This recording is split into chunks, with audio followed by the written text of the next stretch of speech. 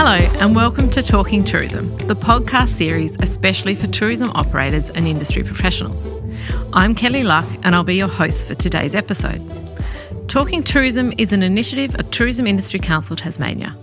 TICT is the peak industry body for the tourism industry in this beautiful state of Tasmania. If you're a regular listener to Talking Tourism, welcome back. If you're a first-time listener and enjoy today's episode, remember there are now more than 130 episodes of Talking Tourism conversations available from wherever you access your podcasts, or simply stream them online via the TICT website, tict.com.au. We are recording this podcast today on the lands of the Palawa and Pakana, and TICT offers its respect to the Tasmanian Aboriginal people, the elders, past and present, for their enduring care and management of these islands. Today's episode is brought to you by our partner, the Department of State Growth. The Department of State Growth brings together 4 interrelated divisions developing a strategic approach that drives economic growth and supports the community, industry and business in the creation of jobs and opportunities for Tasmanians. Thanks to the Department of State Growth for their generous support of TICT and for helping to make this episode of Talking Tourism possible. Phew, right, now that bit's over. Let's get into today's conversation with TICT's very own Lauren Cameron.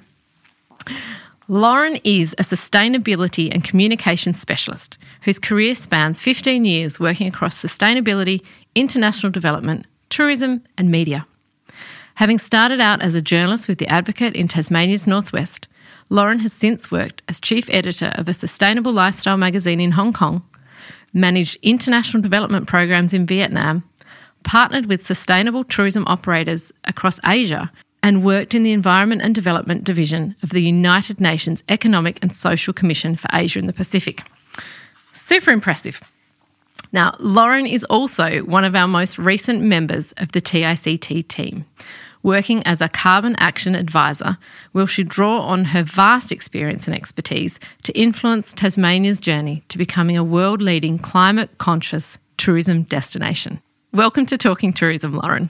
Thanks, it's good to be here, Kelly. Can you tell us a little bit about how the industry has arrived at where it is today in terms of its climate ambitions? It's been a journey from all accounts, and I say that because I've only just stepped into this role a few months ago, but it's been enough to understand and appreciate why these climate ambitions have been set for the tourism industry.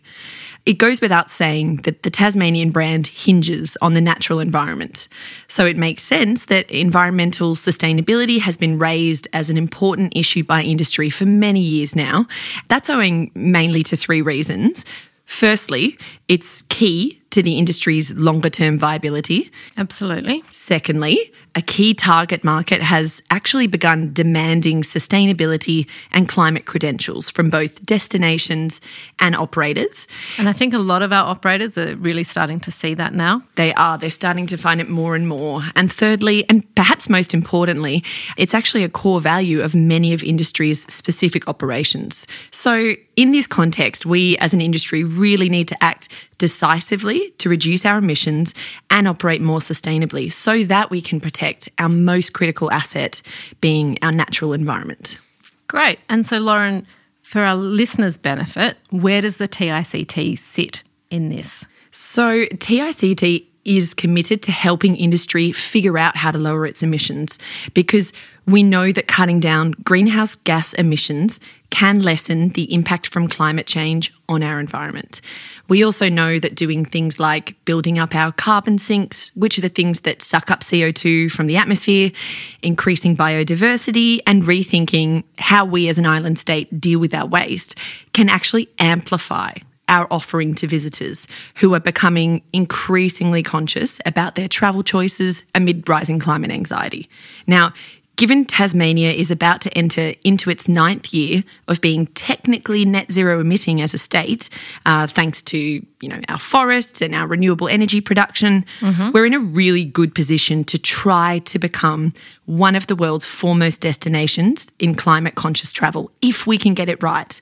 So the 2030 Visitor Economy Strategy, which was launched here at the Tourism Conference today, has actually committed to this as its number one priority, which is an incredible thing. And the program that we're about to discuss is how we, the TICT, plan on tackling this with industry as a sort of a starting block. Can you tell us about the initiative that TICT will be offering to industry and how we can help our operators on this journey?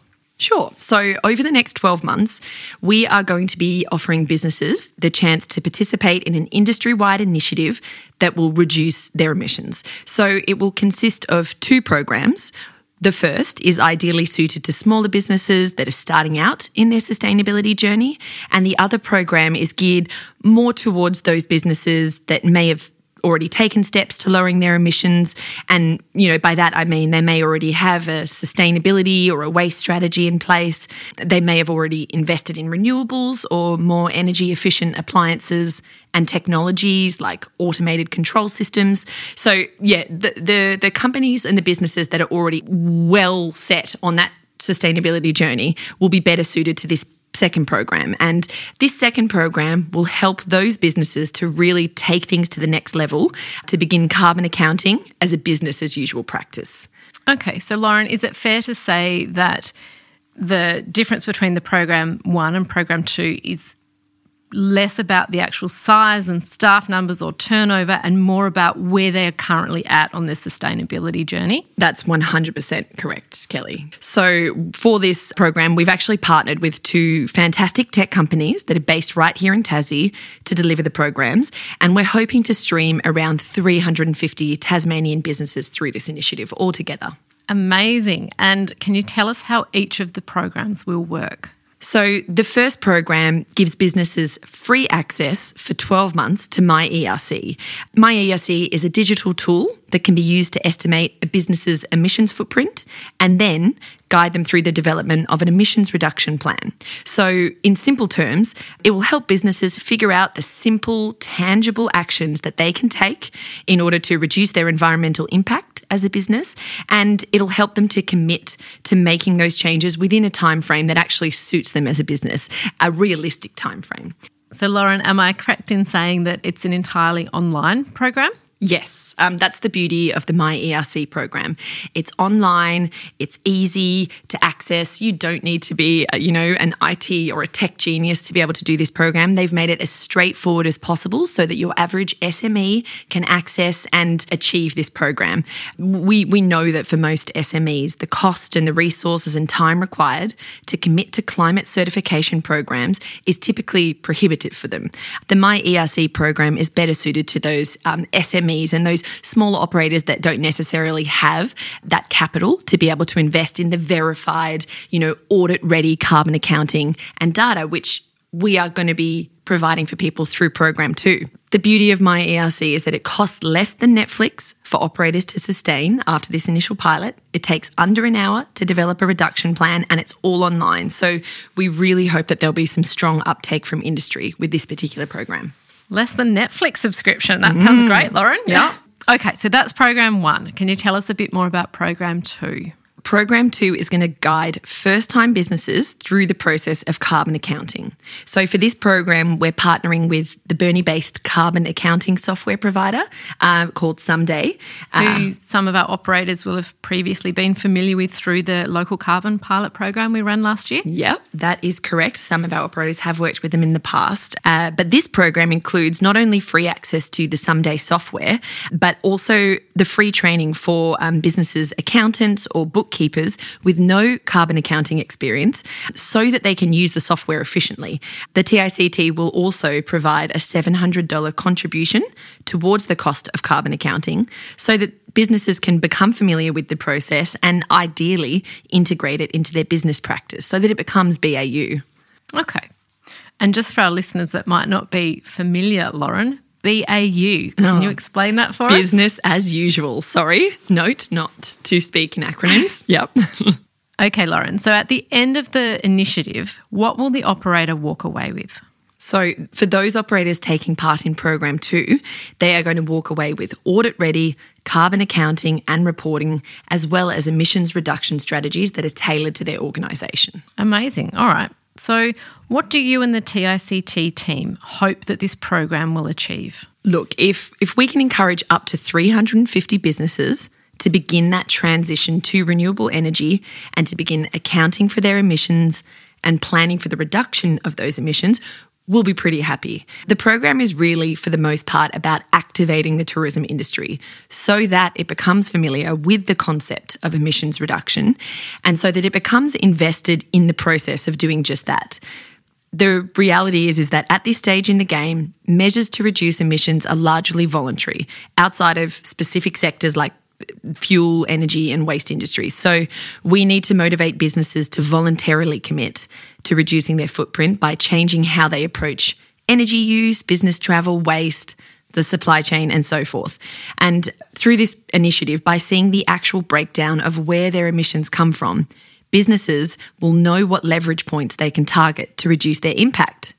By way of example, I mean that a business may learn that the vast majority of their emissions as a business may come from one particular supplier that may fly in a product, for example, a Chilean wine or a steak from New Zealand, and by simply switching out that product or that supplier for a more local partner and product, that business can significantly reduce their emissions. So, Lauren, is it fair to say that the tourism industry has the opportunity here to have a far greater impact beyond our industry by collectively prioritising more sustainable purchasing practices? The local carbon pilot that we offered to industry last year showed us one thing, and that was that up to 80% of our Tasmanian tourism businesses' emissions actually comes from the supply chain. So yes, if we can encourage tourism businesses to, I suppose, rethink and reanalyze, how sustainable the value chain is that they're working within, then hopefully by them changing their supply chain, it can have a bit of a ripple effect across other industries in Tasmania.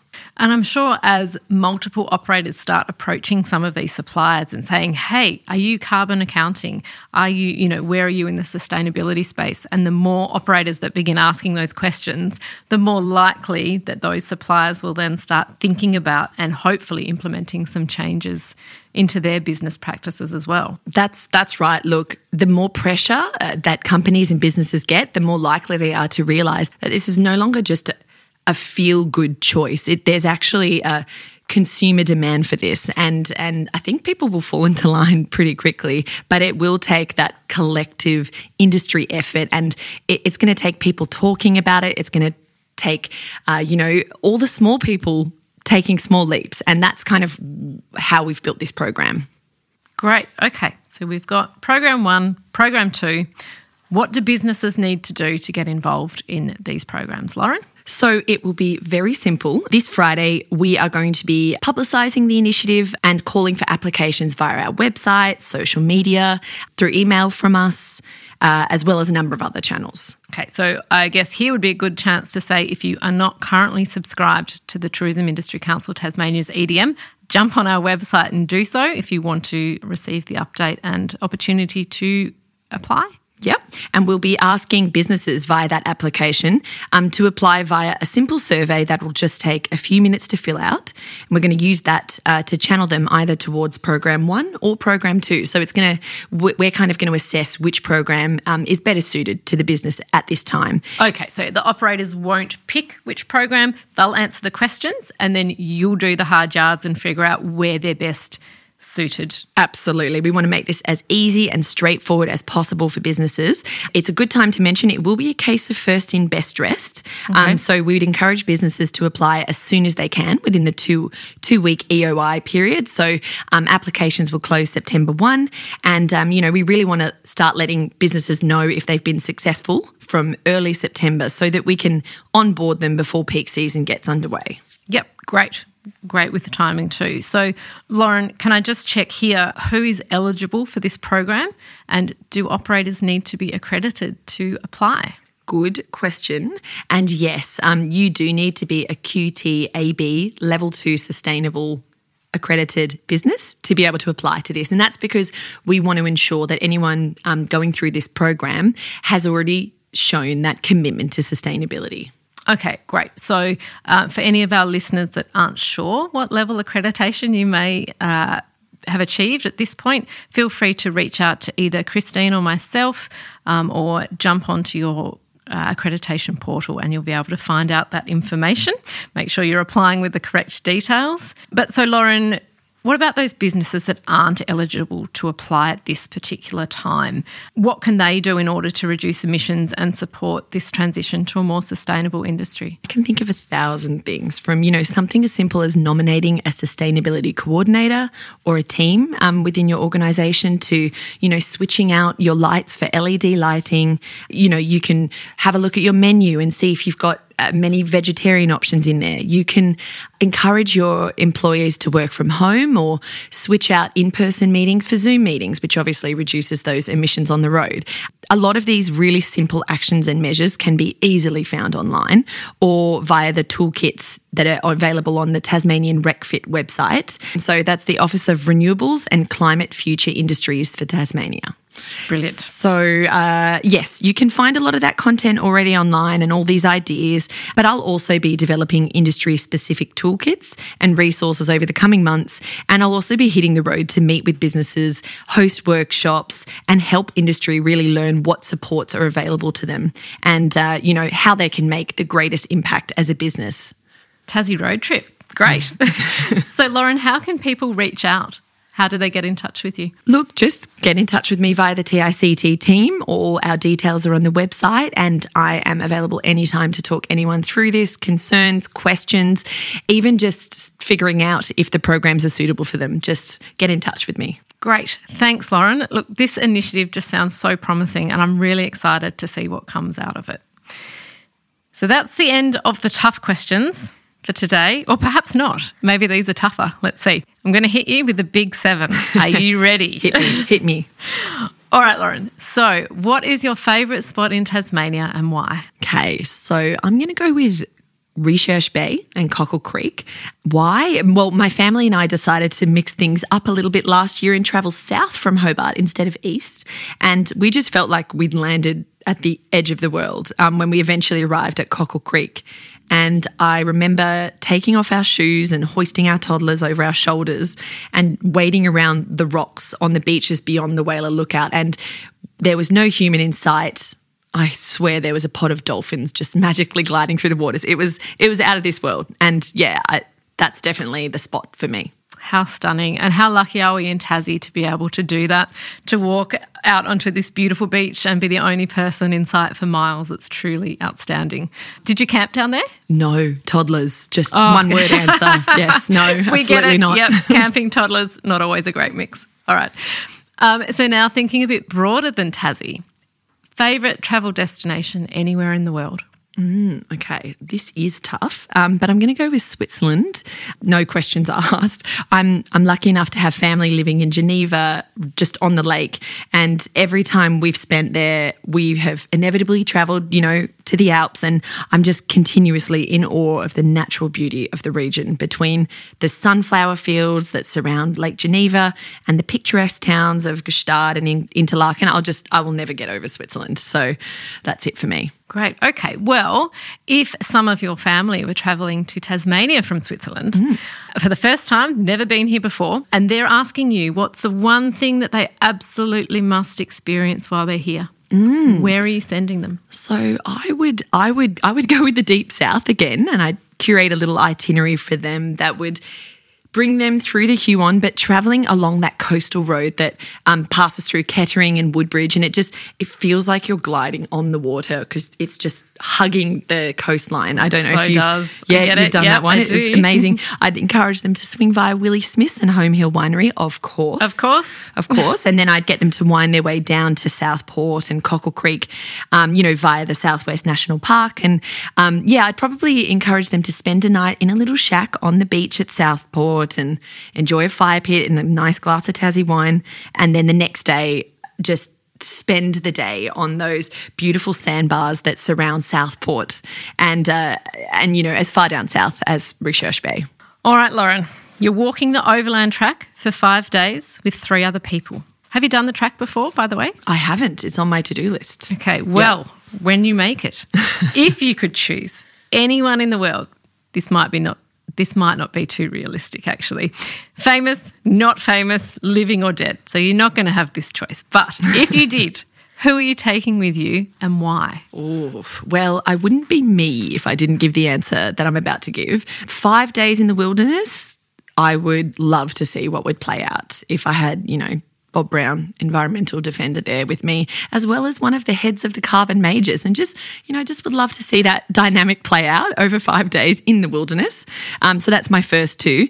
And then thirdly, I'm going to go a little bit less intense. I'm going to go with Stevie Nicks. Stevie Nicks? Did yes. you pick that one? Yeah, nor That's quite an eclectic mix. I feel like she would have some wildly entertaining stories, and obviously it would be wonderful to have her entertaining us in the evenings. So yeah, they're my three. Okay, radio. All right, so back on the road rather than on foot, you're road tripping around Tasmania. What are you listening to in the car? Well, obviously Fleetwood Mac, and possibly Sumner, which is a new electronic Tassie duo, actually from here in Launceston.